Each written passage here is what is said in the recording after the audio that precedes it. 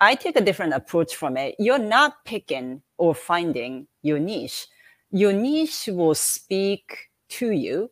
Your niche will appear in front of you. Discovering your profitable, this is the important part, by the way. I always say profitable niche. I don't just say niche. It needs to be profitable. Oh, there's a big difference there. Yeah, think about it. We're not running a hobby here, right? We're running a business. So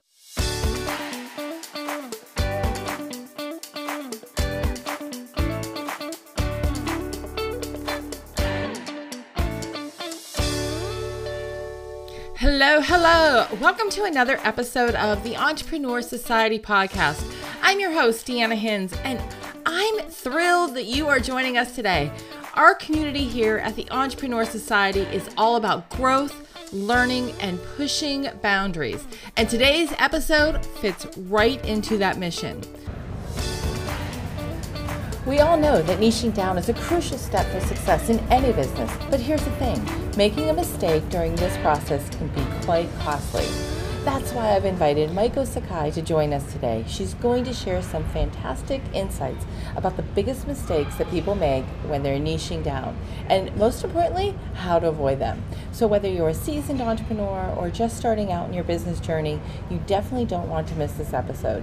Maiko's expertise and actionable tips will help you navigate the treacherous waters of niche selection with confidence. So keep those ears perked up and get ready to take notes. We're about to embark on a wonderful learning adventure together. Maiko, I am so excited to have you here today. Oh my gosh, I am so pumped. Now, you and I met on Twitter. And Correct. This is one of those relationships that you meet somebody virtually on a social media platform, but you never really get to see them in person. So this is the first time that you and I are having a conversation, right, face-to-face, virtually face-to-face. And no interruptions. Exactly. Yeah. So I am so excited to have you here because you are going to be sharing some really good information with everybody today. And I just appreciate you taking the time to join me. Oh, my pleasure. Great. When I first met you on Twitter, I believe it was in a chat or something along those lines, and your whole vibe was about niching down and why that was so important. And you actually have a test that you can take on your website to find out like where you fit. But first of all, let's talk about how did you first decide that niching down was important? What got you on this journey? Right. So it was kind of like happened accidentally. I had an opportunity to present in front of a bunch of winners.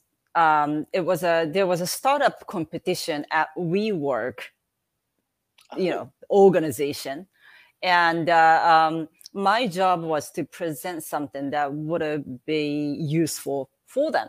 The startup environment is a little bit different from, like a service business owner environment. But I figured, let's talk about positioning without really talking about positioning. So the framework itself is still the same. It's just a 3-circle Venn diagram. I'm not going to, get into all that nitty gritty of it, but very simple framework. And the feedback that I got from that was really good. So back then I thought, you know what? To me, I didn't think anything of it. I was just trying to look for something that could be useful for them. Right. But then I realized, maybe I really need to focus on this and make sure that the people can get the concept right. So that's how it started. That's interesting. Now, I know when I first started in my business a long time ago, if someone had told me that I need to niche down, that would have scared me because in my mind, that would mean that I'm leaving money on the table, that I'm not talking to everybody, and my product or my service was able to help a lot of people, not just one particular person. But what exactly is niching down? Because you actually enlightened me about what niching down was, even Yeah. after that point. So what is niching down? Yeah. So basically, a lot of people use this expression, finding a niche, or, picking a niche. I take a different approach from it. You're not picking or finding your niche. Your niche will speak to you. Your niche will appear in front of you. Discovering your profitable, this is the important part, by the way. I always say profitable niche. I don't just say niche. It needs to be profitable. Oh, there's a big difference there. Yeah, think about it. We're not running a hobby here, right? We're running a business. So it needs to be profitable.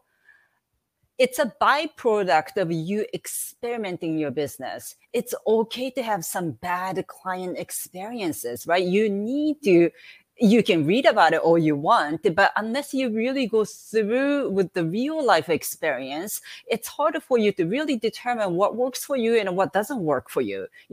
Maybe a couple of the clients weren't that bad, but the setup or the premise or the context, of the working arrangement, maybe that wasn't ideal. Maybe you like the clients, you just didn't like what you're doing for them.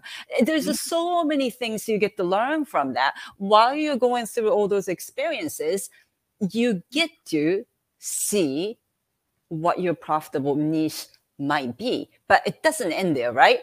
You get to have that hypothesis, but then you're going to have to test it and see if there's a demand. Again, it needs to be a profitable niche.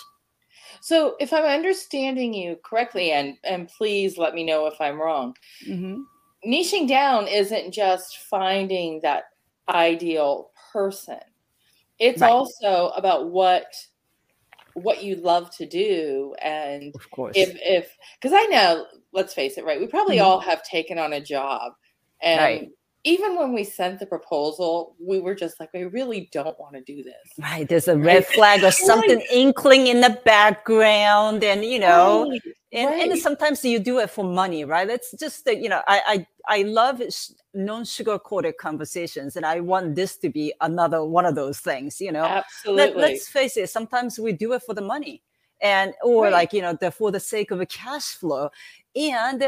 But the end result is always the same, right? We regret it because it took so long, or it took so long to get paid, or it took up so much time that you couldn't really, you might have missed an opportunity because of it. At the end, we learned the same lesson. But the thing is, you want to have your own experience going through with that. You can read all about other people's experiences, but you want to feel it. You want to be present with those experiences. Bad experiences are not actually bad. And well, you're right. You're absolutely right. But see, I didn't look at things like that. I always looked at it as being a person. So it's really cool and almost refreshing to hear that niching down doesn't have to be necessarily a person, but it can be your product or your service, or the way that you're doing business can look differently. Oh, absolutely. Yeah, that's so, isn't that like this? Oh, it's awesome to hear that. Right? It's like, okay, so let's talk about some of the biggest mistakes that you see, because you've been working with clients for a long time on niching down. In fact, you talk about niching down in your business doesn't have to be limiting or boring. No. And I really believe we think that. We feel that. A lot of us do. Yeah. So let's talk about some mistakes so that we don't feel so limited and boring. Right. Yeah, no, totally. Yeah, exactly. So, the dealing with those concerns and fears is definitely a big part of it. So, some people might say running a business is all about 90% mindset and 10% strategy. Some people say 80-20 based on 80-20 rule, that sort of stuff. But it doesn't matter 80% or 90%, it's up there, right? So that's part of the mistake as well, and the first mistake is definitely a lack of understanding, what it is to really define your profitable niche. And we touched on that a little bit, right? And we sort of debunked the myth of it needs to be, you know, the sort of like an ICA based, right? Ideal customer avatar based. It doesn't really have to be. And, you know, if I can touch on the framework itself, I can make it very quickly that, you know, there will be 3 circles, right? 2 circles on top and 1 circle at the bottom. That's called the Venn diagram. And there's in the middle, there's the overlapping part. That's what you wanted to tap into. You know, I don't have anything to present in terms of visual, but I'm sure you can visualize that quickly, right? Right. So the top 2 circles, to the left, it's all about your experience and your expertise. But when I say experience, I don't talk about your work experience or your skill set. It's the experience you bring into the table. You know, if you work with your client, how does that person feel when that person's working with you? So that's the experience that I talk about. And of course, expertise, you know, what you are great at or what you love doing. So that's part of that, right? The next circle to the right would be the one that's the market. You know, obviously you're not selling to yourself. You have to sell to someone else, and there has to be a market. How do you define it, right? And at the bottom is the delivery circle. That's all the how is housed. How do you price it, right? How do you deliver it? What's the duration of time? You know, is it via audio, remotely, in person? All those hows are housed at the bottom. The problem is that everybody wants to go to that 3rd circle first. How am I going to package this? How am I going to price it? You know, how long should I continue? And they get into this whole decision fatigue, right? And analysis paralysis, you know, that's the area. You're not supposed to go there first. That 3rd circle should show up sort of naturally if you work on the first 2 circles. What are you good at? You know, what kind of experience is that? Excitement or calmness or reliability? What kind of experience are you bringing to the table? You really need to spend some time figuring that out, right? Then who would appreciate that the most? So that's when the quiz actually comes in. And that's why I created it, only because people look at niching down to be something completely different. And I really wanted people to see you can slice the market differently based on what you're great at. You know, it's sort of like a matchmaking, right? And there are only 11 questions, and like it doesn't take more than 2 minutes, seriously. But that's more like an assessment quiz. It's not like a, you know, BuzzFeed fun quiz. But you will definitely take something out of it, and you'll save a lot of time by just taking that, so that you don't have to sit around with those 3 circles, you know, racking your brains out. Like, you don't really need to do that. Right. And, you know, as you were talking, I was like, you know what? I was so guilty of that in the earlier years, of thinking, okay, first, let me create this product. And in mine, it was a service and different packages. And you're right. I absolutely started with the how at the bottom. And I believe it came from lack of confidence. Sure. Of why I started there. Right. And then once I realized the top, which I didn't realize I had the top 2 until I realized I had the top 2. Right. Yeah. And then I think I just naturally reversed it. But you're right. I was doing that. And I was definitely doing that, starting with the how. If you visually see that Venn diagram, you go, oh, okay. You know, maybe you had a hunch or like a gut feelings about this, but when it gets all laid out visually, that just looks so different. You get to just see it and you go, oh my God, this is what I was missing. So exactly. And I think so many times, especially as a business owner, and if we're solopreneurs, if we're the only person in our business managing it, we don't have a team to bring ideas to help us brainstorm. We're trying to figure it out on our own. We miss these big aha moments that you're sharing right now. And thank you. This is such a great point, you know, to have that diagram and just start at the top, and then the bottom will come naturally. Exactly. It's an easier way to go about it. Seriously. It's liberating. I mean, just even that one, I know we're going to be talking about a couple other bunch more. Things, but I'm like, even just that one, it's like, okay, yes, step one that I could be doing differently. What's another mistake that you see? Well, allowing this confirmation bias to creep up. We do have a lot of biases, and it's okay.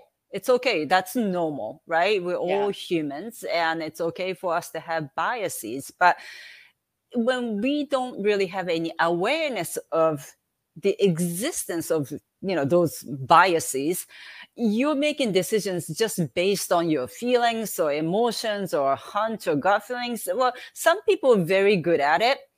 I'm not one of those, I have to be honest with you. Like, sometimes my hunches can be completely wrong. And the confirmation bias is where, we want to believe what we want to believe. And that's so hard to fight, right?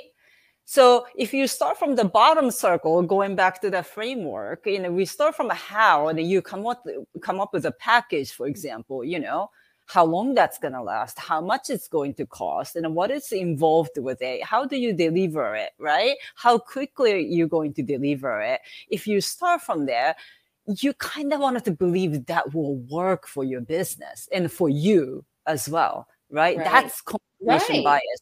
You kind of have to nix that when you are experimenting. So very analytical people are good with this part. But most of us entrepreneurs, especially creative entrepreneurs, that's not their strong suit, So taking emotions and feelings out of the equation is not an easy thing to do, but it's required. You have to set aside those things.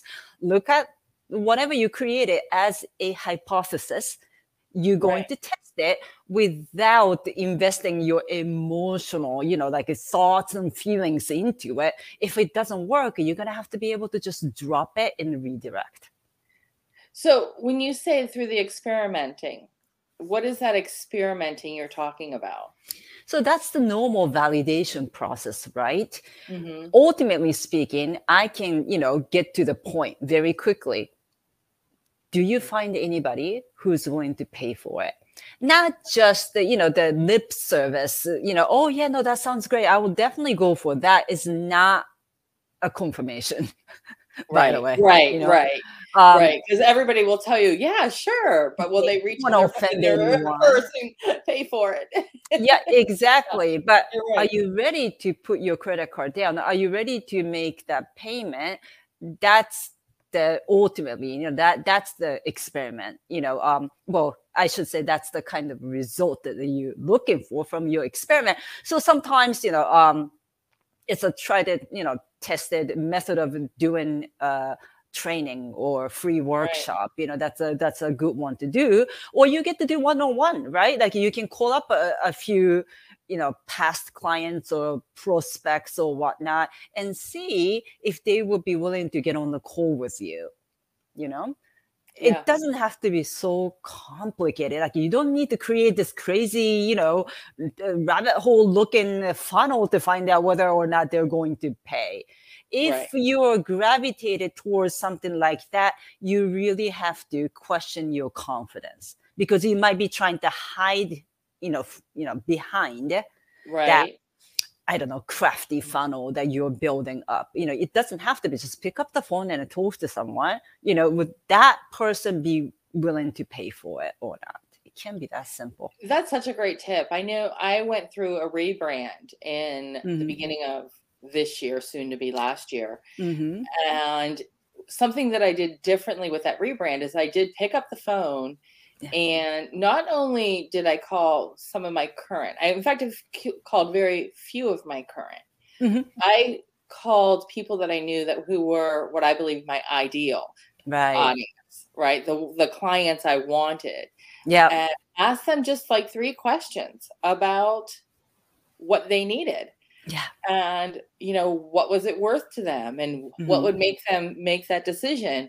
And the information I got back was so valuable. I was like, why didn't I do this a long time ago? It's just because they're willing to tell you. If you ask them, they will tell you exactly where they are and what they want.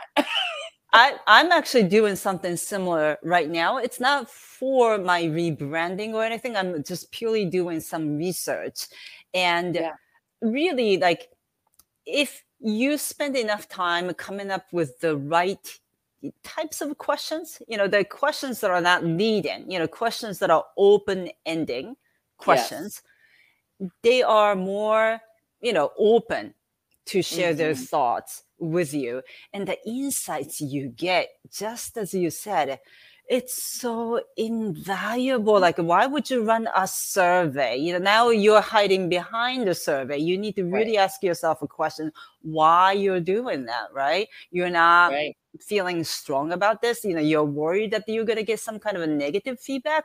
There's no such thing as positive versus negative feedback. It's just the feedback. You decide, as the CEO of your company, which feedback to take up on, because their journeys are different. Their situations are different. Their beliefs are different. And you have to digest it in a way that would work for you. And what I learned through that, just to kind of add to what you're saying, is if you send out a survey, which they have their purpose in their own way. Sure. There's a place for that. Really want to uncover your business and your niche, or what do your clients want, and identify that niche a little bit more clear. Calling them, a lot of times the first thing they say is not the truth. It's not that they're intentionally lying. It's that they don't realize that there's really something deeper below that. And as you ask questions, not guiding, but just ask them to explain it, they even have like this moment where they're like, you're right. So true. No, so true. It's about like, I don't know who said it, but you need to ask why 7 times or something, right? To peel off those layers after layers. And they're not, you're right, they're not intentionally hiding anything. It's just that, they're accustomed to answer certain questions in a certain way, and they don't even think twice about it. But, it's your job to unearth all of it, to say, how did you come up with that answer? What made you to feel that way? Right. They're going to think a little bit more on it, and they'll tell you what you're looking for. So you're right that just asking those like surface level questions, would you recommend my business to someone else? I'm like, God, please don't ask that question. Right? So, that's the kind of thing. Like, unless you're, running this $multi billion SaaS, product or something. There's a place for surveying for sure. Right. But for solopreneurs to small size entrepreneurs, service-based entrepreneurs, that's not the best method. I agree with you. I absolutely agree. What's another mistake that you see? I would say that, it requires a high level of a commitment in order for you to really find your profitable niche that's been always in front of you. Actually, like I said, it's not about picking or finding, because some people talk about niching down as if you're walking down this cereal aisle at a grocery store and you decided to pick one off the shelf. Right. And some people even say like, are you in the fitness niche or are you in the business niche? I'm like, wait, what are you talking about? Those are not niches. Those are sectors, and each of them are $1 trillion sectors. That's not a niche whatsoever, right? So I get that question too a lot, right? Yeah. You're not just, I don't know, like Russian rouletting to see like which one's going to show up. I'm like, ooh, okay, beauty niche. I'm like, beauty sector is truly an ages range from 13 to God knows 86. I don't know, but it's it's crazy. Like, that's not a niche. That's a sector. That's an industry. But anyway, the whole point of this tip is not to really think that it's going to be like set it and forget it or pick one and stick to it. That's not the way it goes. So you do have to be committed, especially when the going gets tough. you're not really finding enough evidence to support it, or you're still experimenting, it's not an easy process. And also it's not a linear process. So sometimes you may take 2 steps forward and you're thinking, I'm getting closer. Then there might be a setback that you may have to take a step back. Or you may take a step forward, but you have to take 2 steps back. It's just not a linear process. You have to be patient, and you need to be able to commit to it. Once you make a decision, you just have to see through the entire process.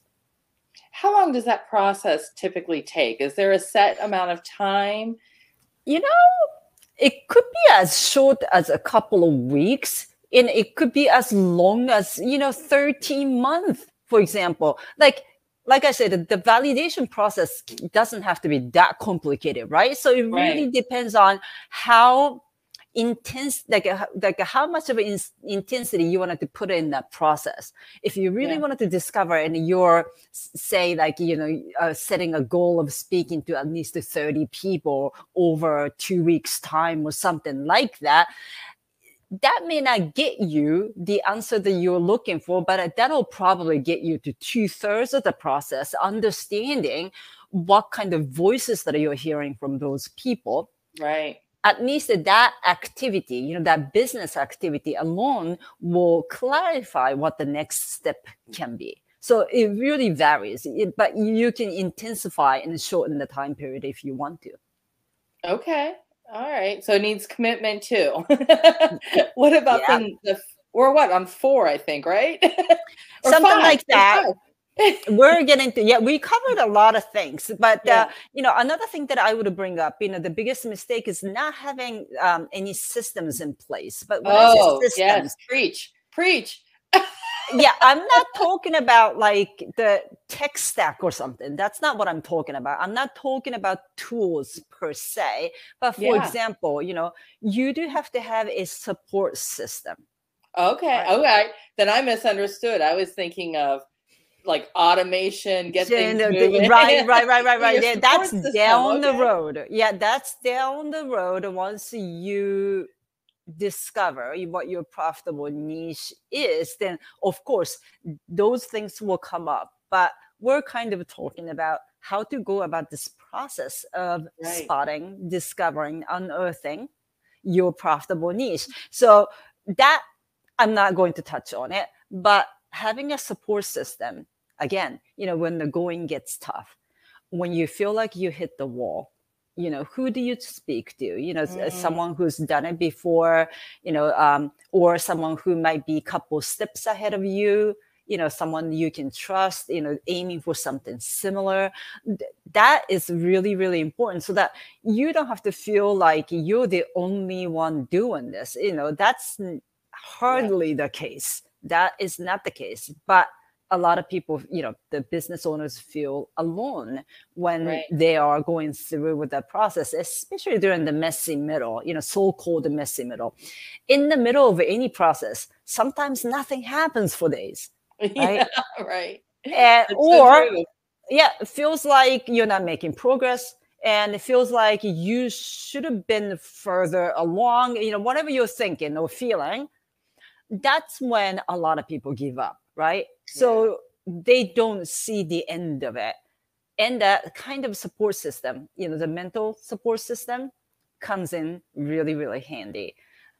Another system that I wanted to talk about is the tracking system. That is more like on the tech side of things. You do want to measure things. You wanted to track things. You wanted to get data out of things. So don't be afraid of those things. Like I know some, especially creative business owners or creative entrepreneurs, they say, they don't like numbers. They don't like looking at them, all those things. But numbers tell stories, and that's the end of it. They do. There's no ifs and buts about it. You need to learn to love it, and you can. It's not that hard, right? So that is something that you wanted to focus on. So it's not about just a hunch or gut feelings or what's trending right now. It's more about the data that you gather, yay or nay. Some people said, oh, that's a nice to have, what's the degree of it? How imminent is it that you're offering? Right. How painful is it for them to solve? How bad do they want it? Some things are kind of like qualitative things, right? But some qualitative things can be quantified. So don't give up there, and see if you can convert what you're gathering into some type of data. What type of data do you look at when it comes to identifying your niche? Right. So there's no like a one formula to this. As you recall, we talked about the validation process, right? The whole purpose of validation process is, are they willing to pay for this? Or are they just saying that to be nice to you?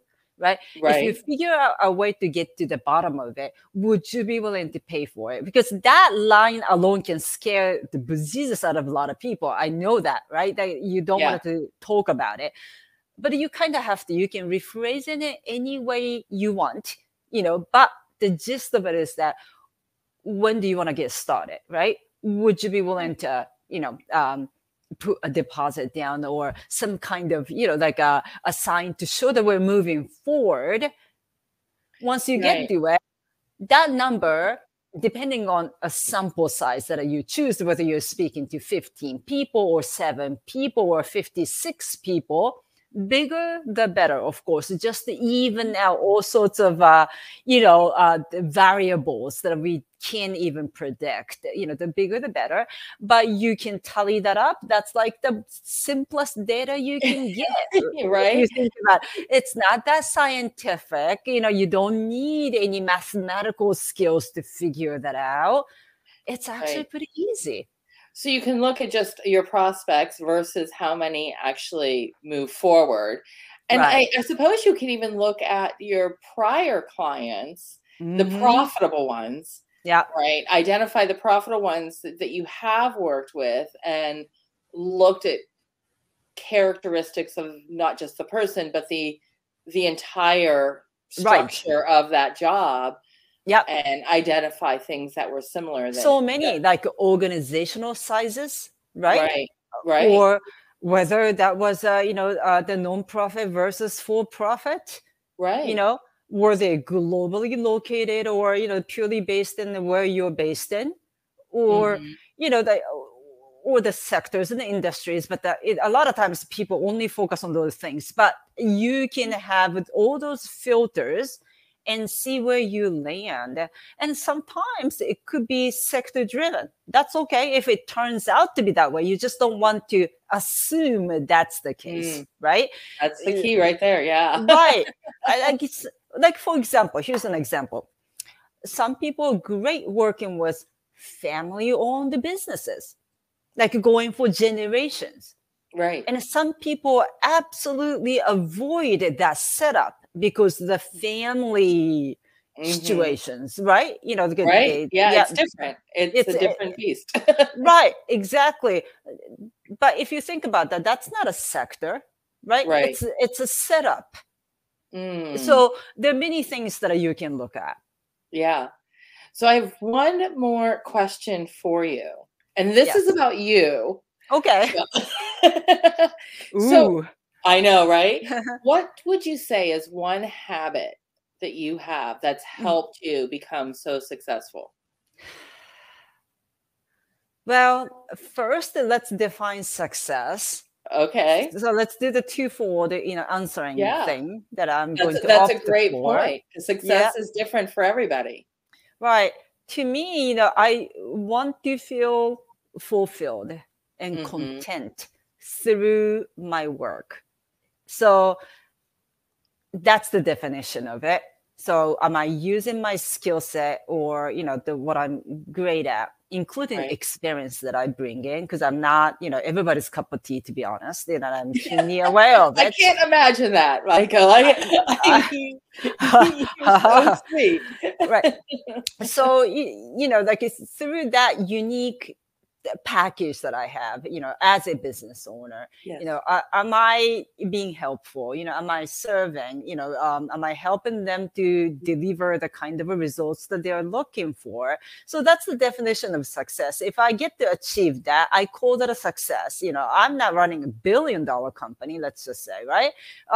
But that's not really my definition of success. It could be for someone's, definition of success, and that's totally fine. There's nothing against it. You can put a dollar amount on it. I'm not against it, but I just want to feel fulfilled. I wanted to feel rewarded. I want them to feel rewarded, right? So now that's out of the way. I would think that only one thing, right? If I am to pick one thing, you can name a couple, but what's the biggest thing? Right. I think my strong suit would be my ability to look at things differently. I consider myself, so I have two different quizzes. One quiz is the assessment, like a niche assessment quiz, and we talked a lot about that already. Right. But there's another one. It's more about the personality as an entrepreneur quiz. And using my own quiz, my archetype is acquired taste. So there are 4 different archetypes: acquired taste, community builder, crowd pleaser, and my way all the way. Okay. And I'm acquired taste. And that means I'm not for everyone. Right. But I'm so, I am the one for someone. Right. Yeah. On the other hand, the crowd pleasers, they're naturally great at solving universal problems. For example, how do you stop your dog, the pets, from chewing furniture or whatever that might be? I like to be specialized, so I'm not universally appealing all that much. Right. But the good part of that particular archetype is for us to be able to look at things different ways, package in different ways, explaining in different ways, and using different analogies and other things to make people understand, sometimes difficult concepts. So I leverage on that. I leverage on that. I don't shy away from it. I'm not apologetic for it. I like that right there. Yeah. Good for you. I put it up front. Like, this is how I look at it. This is how I describe it. Here are some examples and analogies. Do you like them? If you don't like them, that's no problem. Right. Right. And I think that's so important to really understand who you are, how you're wired, because then you can pull from those strengths and not allow it to limit you. Because sometimes our strengths, when we don't realize what that is, they actually get in our way because we get in our way. But when you identify it, now you can look at things a lot differently. I love that. And I need to take that quiz because I'm so curious now. Yeah, which type you are. Yeah. I need to take it. I'm going to be taking it today. Yeah, so that would be great. Share in the notes what I am with everybody. Oh, I love that. Yeah, I wanted to know what you are. And, we all work together anyway. So those 4 archetypes, we can gel together. Another thing that I would say about it is that if you don't have the trait that you actually want, you can hire somebody with that trait. You don't have to be everything and everyone. So for example, my way of explaining it is too, specific and too targeted. I need a little bit more of I need to soften it a little bit more. Then I would look for somebody whose archetype is crowd pleaser. Right. And see how they would translate the same information. That would be different, right? So you can use that differently. Like, you don't have to be, everybody and everything. And sometimes crowd pleasers need to hire someone like myself to be a little bit more specific, right? Because they're so appealing. I always use this analogy of they're like Coca-Cola. No one says, well, some people may, but no one says they hate Coca-Cola. Is it something like that? Acquired taste. Like, I don't really have that ability. Right, right. That's a great point. A very good point. Maiko, I just want to thank you so much for coming on today. I appreciate you. I appreciate your time. I'm so glad that we connected on Absolutely. Twitter. Yeah. I'm loving Twitter mainly because of you. I started on Twitter Great. and I got away when Facebook and everything, right, Yep. got Yeah, real. plenty. I've drifted Mhm. and now I've rediscovered it again. And yeah, I have a whole new group of people that I'm connecting with, you included, and you make Yeah. it so much fun over there. So I'm so glad Yeah. I'm we having crossed paths. fun. Yeah, totally. It's a silly thing, right? A lot of people roll their eyes a minute they hear about Twitter. I'm like, so your main platform is Twitter? I'm like, yeah. I know it's kind of funny, but it works for me. You know, Yeah. it's so weird. For many, that's Instagram, right? You know, but Yes. yeah, no, for whatever reason, it works for me. And keep doing it. Keep Great, doing it for thanks. as long as you can over there because you do have a strong following. And I know you've made great friends over there as well. Oh yeah, no, I totally. saw And your the list of people you want to things are meet in real different. life. Yeah, I actually no, absolutely. Like we communicate over DM and like a true DM sense. You know, it's not Yes. like a LinkedIn kind of DM. So Yeah, it's weird. It really depends on how you use it. Like you can I agree. definitely enjoy it. I agree. Thank you so much, Maiko. For You're welcome. everybody who wants to find Maiko, all of her information, the links to her website, and of course her Twitter account, they're in the show notes. So definitely reach out to her. She can help you find your niche and uncover how to grow your business, become more profitable just by getting laser focused. So, Maiko, thank you again. I appreciate you. My pleasure. We'll see everybody. Bye.